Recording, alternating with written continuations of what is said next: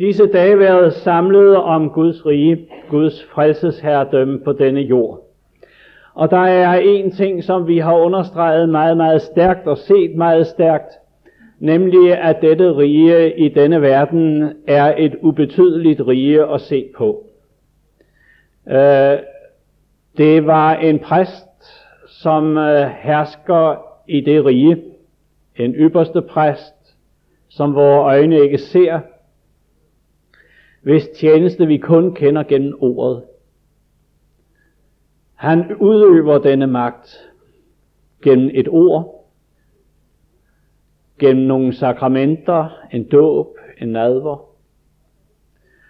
Og for den tro, som ser alt dette, er der en kamp at kæmpe imod falske lærere, som vil føre os bort fra den tro, der hører Guds frelsespagt til.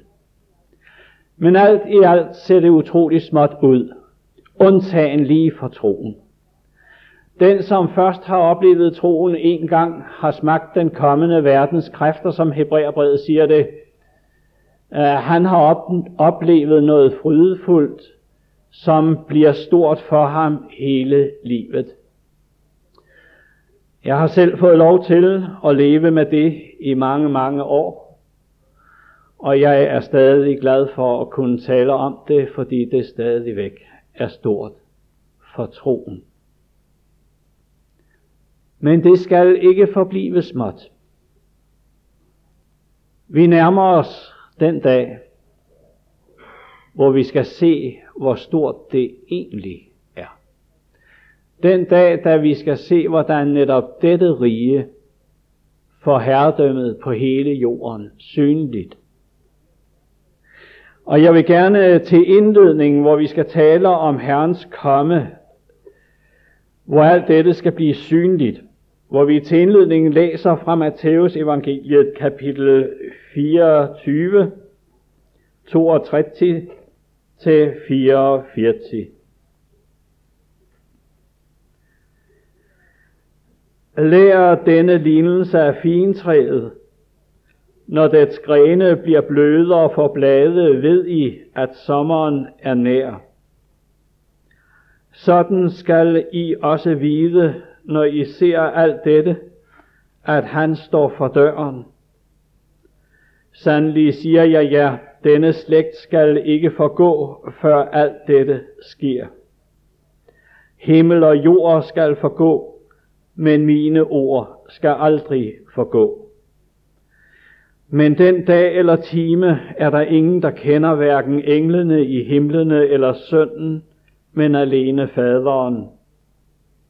Som det var i Noas dage, sådan skal det også være ved menneskesøndens komme.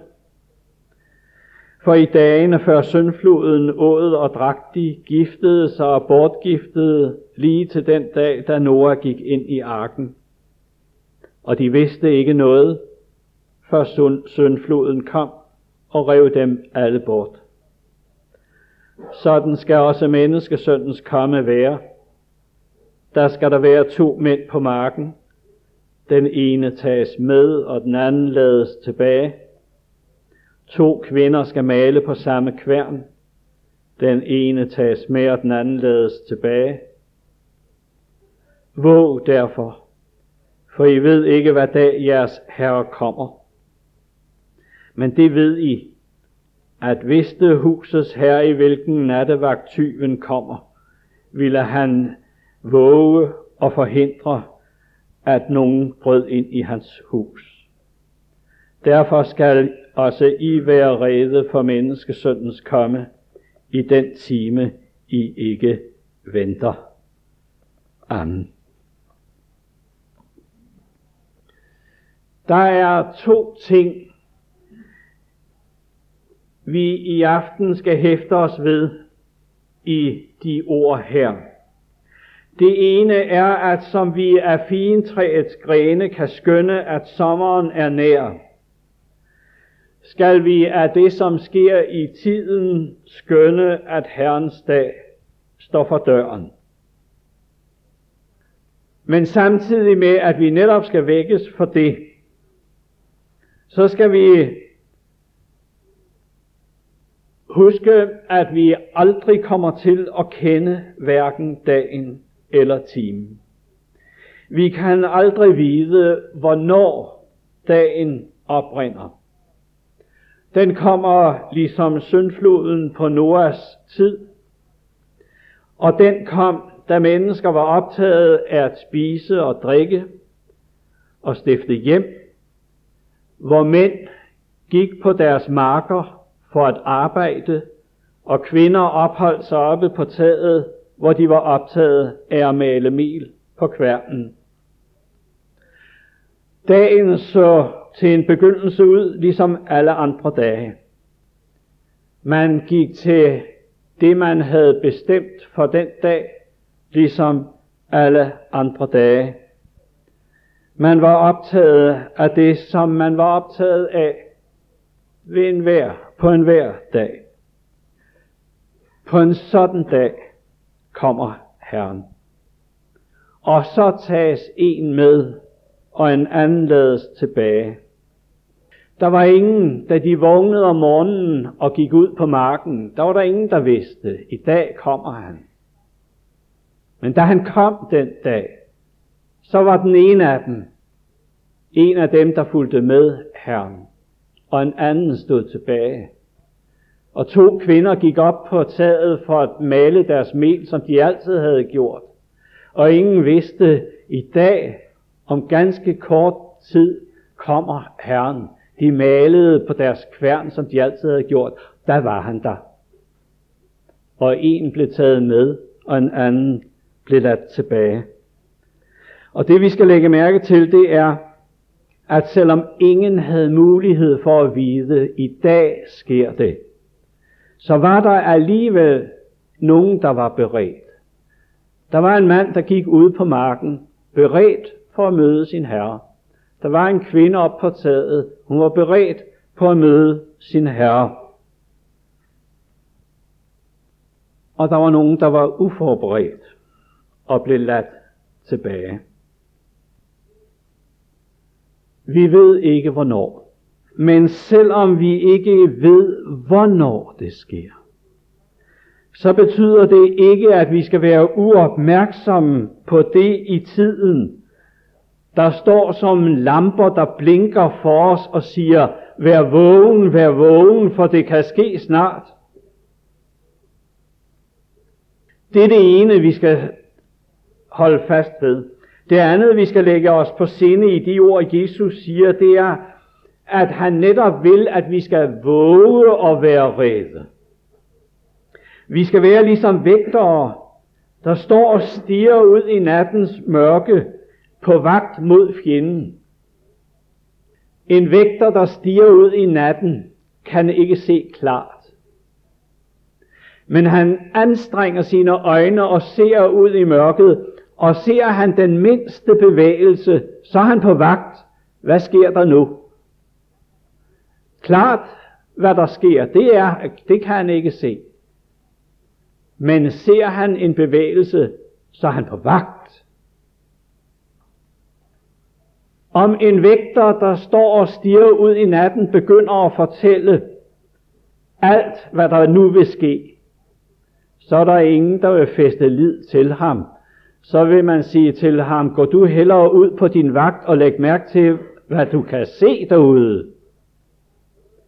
På samme måde er der en optagethed af Jesu genkomst og tiden før Jesu genkomst, der er farlig. For der er utrolig mange mennesker, der begynder at tale, som om de ved alt, hvad der skal ske, før Jesus kommer igen. Og det hindrer vores årvågenhed. For årvågenhed betyder netop det, at vi aner, uden at se klart. Vi ser, at der sker noget, men vi kan ikke se, hvad det egentlig er, der sker. Så er man vågen. Vi har nævnt i de timer, vi har haft sammen, menigheden i Thessalonika, som netop blev vældig optaget af, at Herren kom igen. I den grad, så de ikke ville have med denne verden mere at gøre. Og hvor de opgav for eksempel at arbejde. Om dem siger Paulus, de tabte besindelsen. Og så nævner han i 1. Thessalonikerbrev 3 ting, som de burde have været optaget af, men som de typisk ikke blev optaget af, fordi de nu gik så meget op i, at Herren kom igen, så de glemte, hvad det var at være beredt, når Herren kom igen. De troede, at bare det at være optaget af Jesu genkomst, det var det, som gjorde dem beredte. Og der er det, Paulus må minde dem om i kapitel 5 i 1. Thessalonikerbrev, hvad det er, som de skal iføre sig for at være beredt. Og der nævner han for det første troen på Jesus. Det, som til alle tider er bruddragten den dag, han kommer. Det er troen på Jesus, han vil kende sin brud på. For det andet formanede han den til at blive iført kærligheden i deres færd blandt mennesker. Sagen er jo den, at som troen er vores eneste retfærdighed i vores forhold til Gud, er kærligheden vores eneste retfærdighed blandt mennesker. Den er, som Paulus siger det, den brynje, der stopper alle anklager. Vandrer jeg blandt mennesker i kærlighed, er jeg omgivet af en brynje, som gør mig uangribelig over for mennesker. Og for det tredje, så skulle de iføre sig troen, iføre sig frelseshåbet. Og det hentyder netop til, at frelsen er et håb. Og det karakteristiske ved et håb er, siger Paulus i Romerbrevet 8, at det ikke ses. Netop det drejer det sig bestandigt om for troen. At leve med et frelseshåb, som ikke ses, men som vi venter at få at se. Det er denne vandring i troen, i kærligheden, i frelseshåbet. Det er denne vandring, der gør et menneske beredt. Det er disse ting, som vi skal være ivrige for at iføre os i natten. Vi skal huske, at vi er i natten, hvor vi ikke ser de ting klart, som varsler, at dagen er nær. Og dog skal vi altså se, hvad sker der egentlig i tiden. Jeg har nogle gange sagt, at jeg har en fornemmelse af, at dagen er meget nær. Og det vil jeg gerne pege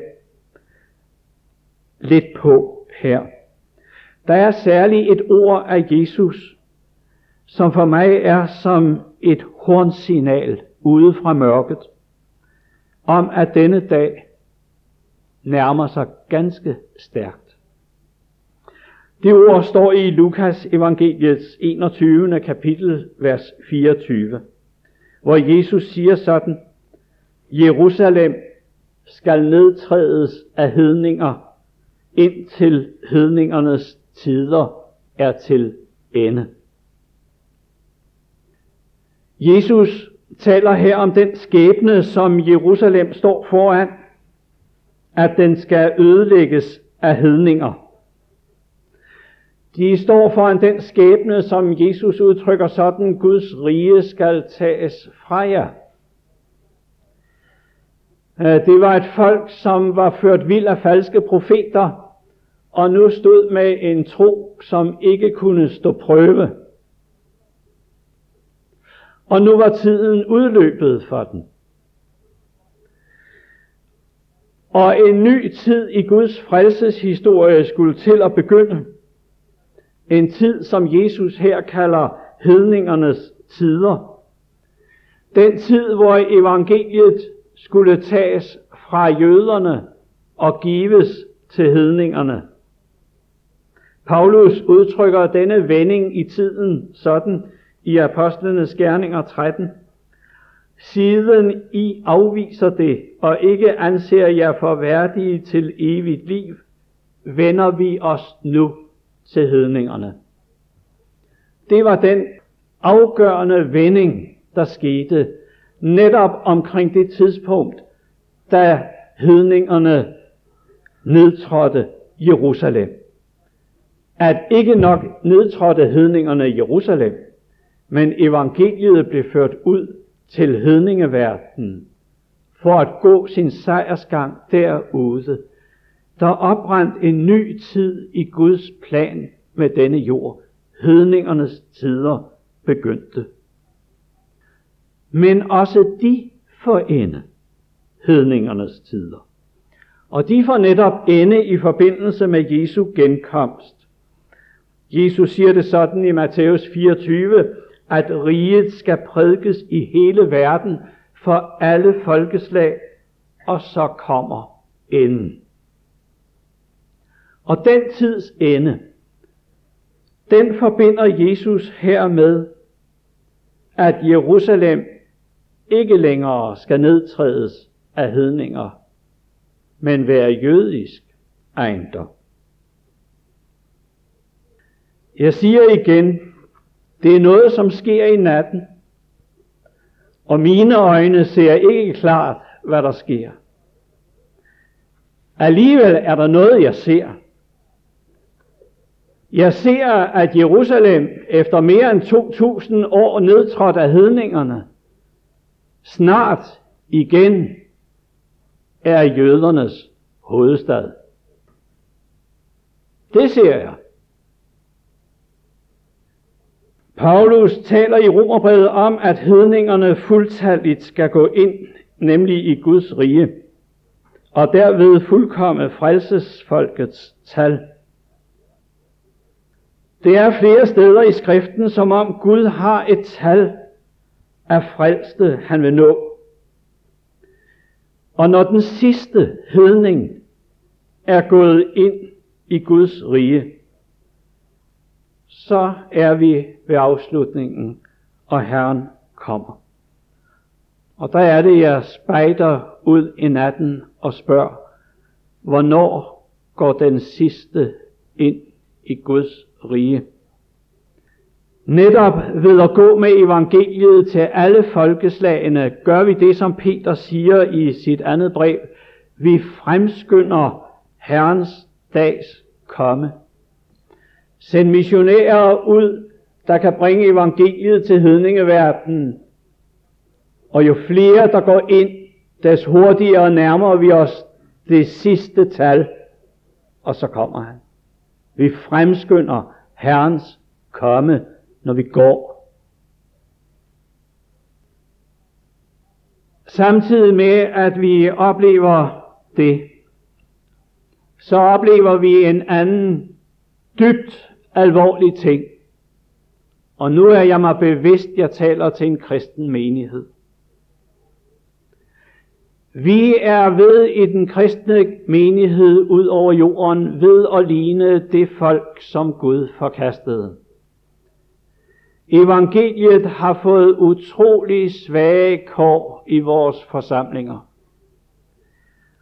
og har måttet vige for en mere moralsk, politiserende og aktiv kristendom.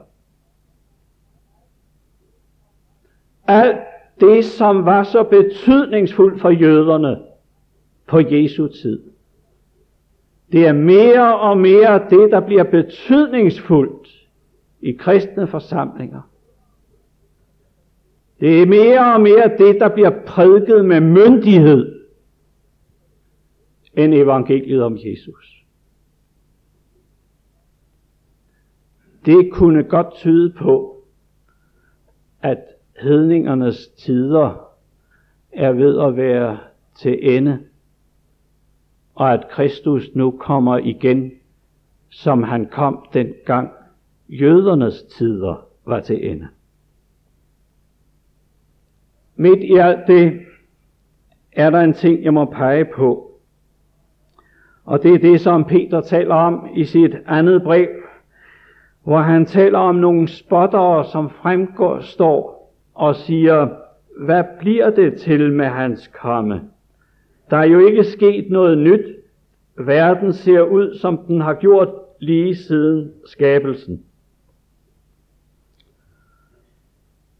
En nøgternhed, som vi kender alt for godt. Vi har talt om Jesu genkomst i mange, mange hundrede år, ja lige siden apostlenes dage. Og det har gjort, at menigheden er faldet i søvn deroverfor. Det var det, Jesus fortalte om i lignelsen om de 10 brudejomfruer, som alle stod op for at gå brudgommen i møde, men så trak det ud. Og da han så endelig kom, så sov de alle sammen. Men også der lægger vi mærke til, at midt i den søvn var der nogen, som var rede. Det vil jeg gerne lægge meget stærkt hen til dig.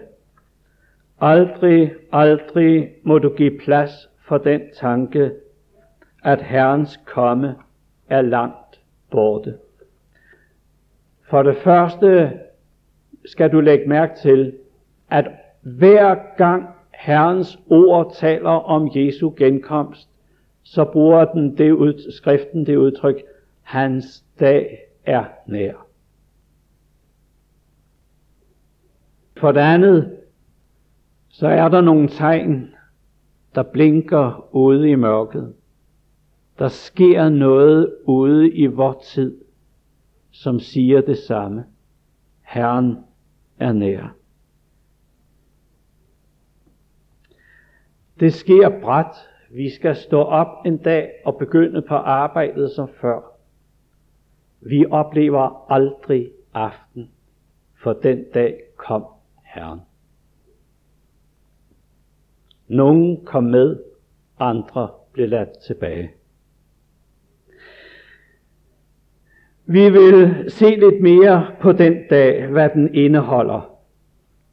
Og jeg vil godt lige læse fra 1. Thessalonikerbrevs 4. kapitel. Og jeg læser fra vers 15. Det siger vi jer med et ord af Herren. Vi der lever og endnu er her, når Herren kommer, skal ikke gå forud for de hensovede. For Herren selv vil stige ned fra himlen, og der skal lyde en befaling, en overengels røst og Guds basun. Og de døde i Kristus skal opstå først, og så skal vi, der lever og endnu er her, rykkes bort i skyerne sammen med dem, for at møde Herren i luften. Og så skal vi altid være sammen med Herren. Trøst derfor hinanden med de ord. Paulus taler her om noget, som åbenbart har tynget menigheden. Nemlig, at der var nogen, der var døde, uden at Jesus var kommet igen.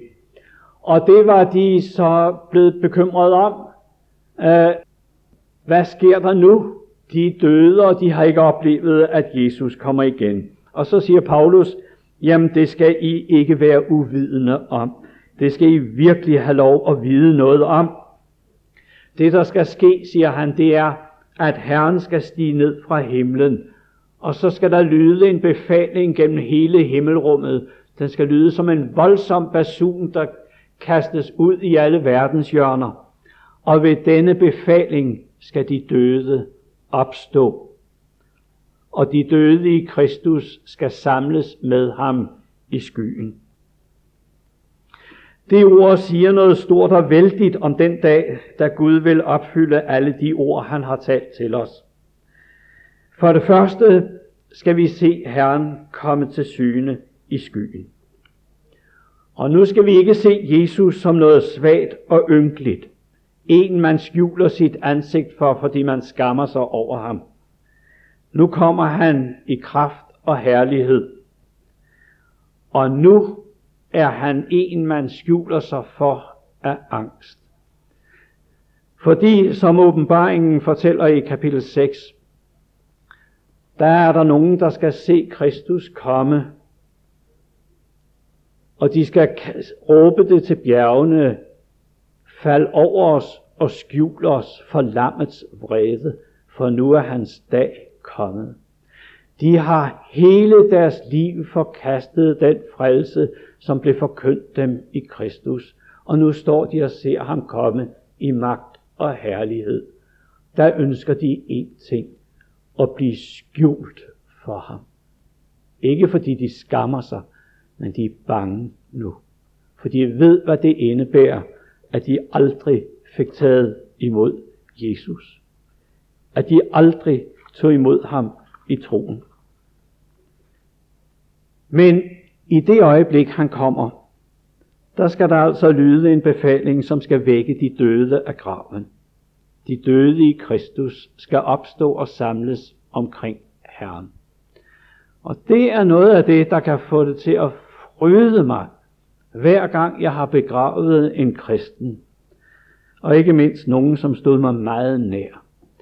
Det har været så underligt at stå og se på disse døde lemmer, og vide, at nu lægger vi dem i graven, og der sker underlige ting med dem, mens de sover dybt og intet fatter.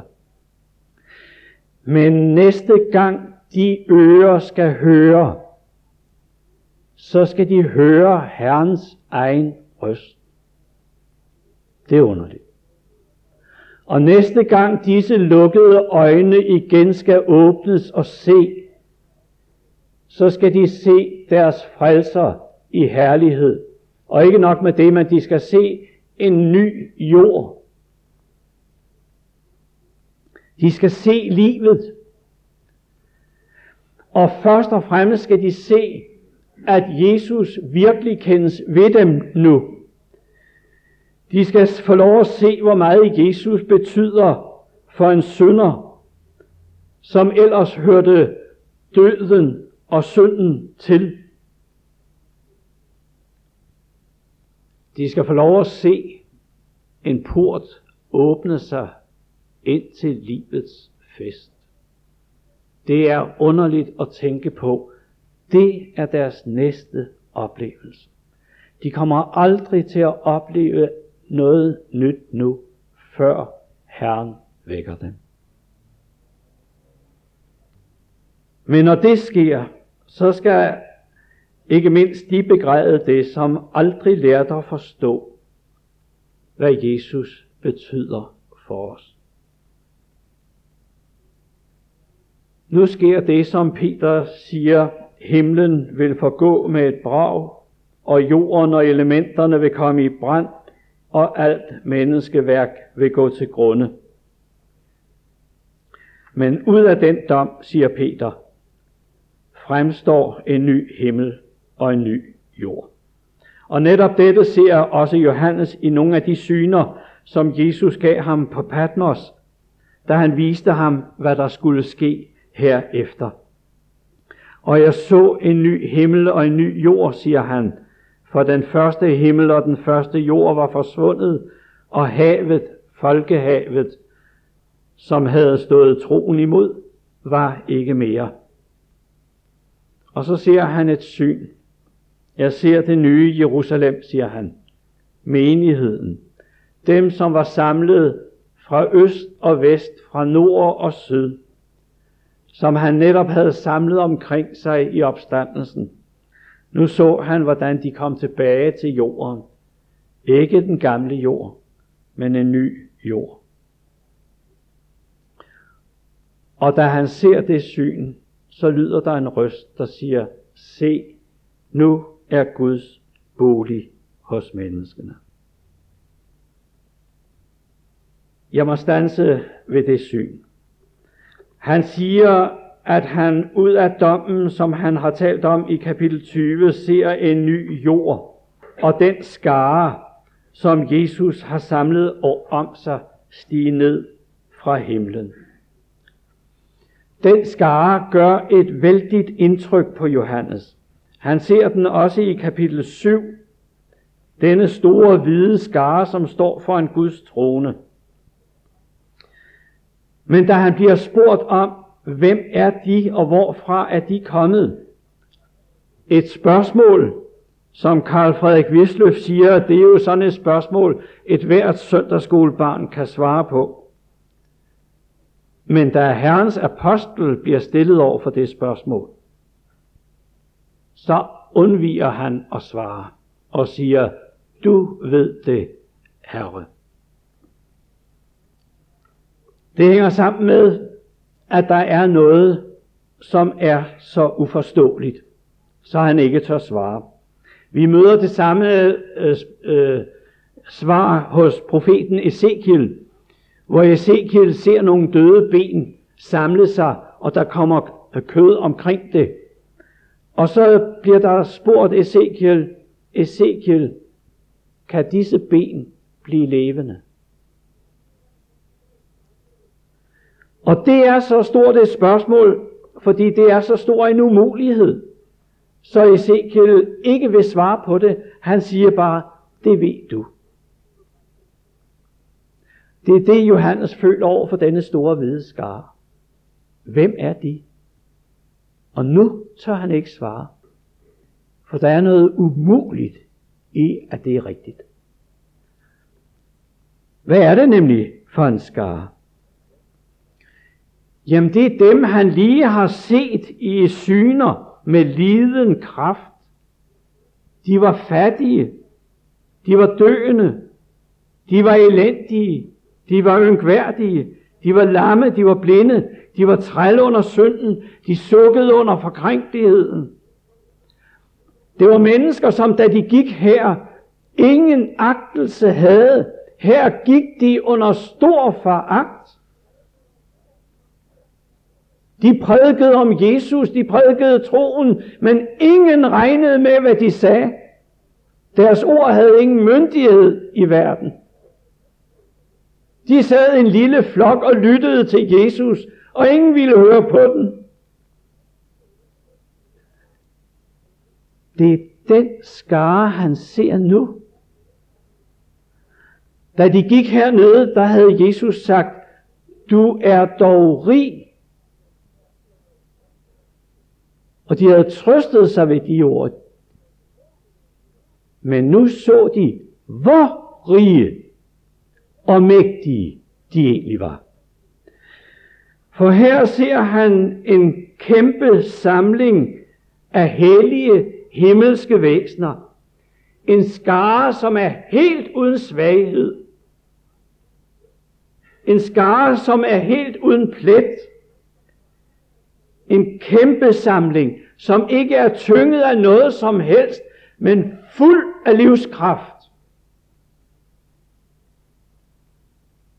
En skare, der synger så stærk en lovsang, så det lyder som et brus af mange vande. Det fylder hele himmelrummet, hvad denne skare synger. Er det underligt, at Johannes har svært ved at svare på, hvem de er? Hvad er nemlig skyld i den forvandling? Hvad i alverden er det, der har gjort, at denne forsamling, som gik her under stor foragt, nu står i så stor kraft, så stor pragt? Det er troen på Jesus. Det var det, som var svaret, sådan som englen netop sagde det til Johannes. Det er dem, som kommer af den store trængsel, og de har tvættet deres klæder og gjort dem hvide i lammets blod. Derfor står de nu foran Guds trone. Paulus bruger det udtryk, at Jesus på den dag viser sig herlig i sine hellige.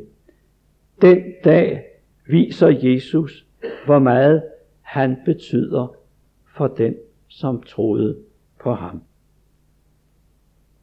Og med sejrsjubel ser Johannes dem stige ned fra himlen, og sammen med Kristus går de ind til livets evige fest på den nye jord. Og at jorden er ny, det betyder det, som Johannes siger, nu er Guds bolig hos menneskene, og han skal bo hos dem. Den adskillelse fra Gud, som opstod ved syndefaldet, og som gør, at vi lever hernede i natten og tit synes, at Gud er så langt fra os. Sådan at vi kun i glimt kender hans fred, kun i glimt kender hans glæde. Det er den adskillelse, der ikke er mere. Nu er Gud ikke skjult for os af et himmeltæppe. Nu er hans bolig hos os. Vi føler hans fred. Vi føler hans glæde. Vi kender livet som en evig salighed. Ingen græder mere, ingen går omkring med et tungt sind, ingen savner, ingen sukker, ingen mangler noget. Som det hedder, der er intet under forbandelse. Og forbandelse, det betyder udelukkelse. Den dag er der ikke nogen, der er udelukket fra nogen del af livet. Og lad mig så til sidst minde om, hvordan Johannes ser dette salige liv på den nye jord. Han ser det i kapitel 22, vers 1-2, som en flod, der strømmer hen over jorden, der får livets træ til at blomstre og bære alle de rige frugter. Men det vi især skal hæfte os ved, det er, hvor denne rige flod har sit udspring i vers 1. Fra Guds og lammets trone. I kapitel 21 i Johannes åbenbaring, vers 6, der siger Herren, efter at han har påbudt Johannes at skrive denne åbenbaring: den, der tørster, vil jeg give af kilden med livets vand. Den kilde har vi talt flere gange om, for det er en hentydning til Sion, til tempelkilden, Siloas sagte rindende vande. Den kilde, som udrandt fra det samme sted som floden, nemlig ved lammets trone på Golgata. Det var fra denne kilde, vi så tit øste. Her var det, troen fandt sin fred, sin glæde, sin trøst. Der ved ordet om Guds lam. Her var det et kildevæld. Men det er det væld, væld, der i evigheden bliver en flod af liv. Og det er underligt og særligt at tænke på. Det jeg øser af trøst ved Jesu kors, det jeg føler af fred derved, af glæde, det er et stykke af det liv, der venter på den nye jord. Det er den kilden, som senere skal blive en flod af liv. Det er det også Hebræerbrevet siger sådan: vi har smagt Guds gode ord og den kommende verdens kræfter. Det liv, vi skal opleve på den nye jord, er ikke noget ukendt. Det er præcis det samme liv, jeg oplever i glimt i troen. Kilden kommer fra det samme sted, lammets trone. Og derfor kan jeg ikke lade være med at spørge dig: kender du til at drikke af den kilde? Ved du, hvor det evige liv er? Har du smagt det? Har du lyst til at være med, når Herren kommer, for at hente sine hjem til livet? Tørster du, så drik af frelsens ord om Jesus, i ordet, i dåben, i nadveren. For det er ordet, du har der skal folde sig ud som en flod af liv, når vi snart skal møde Herren. Amen. Ja, Herre Jesus, vi takker dig, fordi vi har fået del i det evige livs kræfter. Vi takker dig, fordi du har åbnet den hellige skrift for os, så vi fik lov til at drikke af det vand, som engang i evigheden skal være en flod af liv for dit folk. Og så beder vi om, at du vil berede os på den dag, da du kommer igen. Herre, væk os for den dag, at vi kan møde dig med glæde. Amen.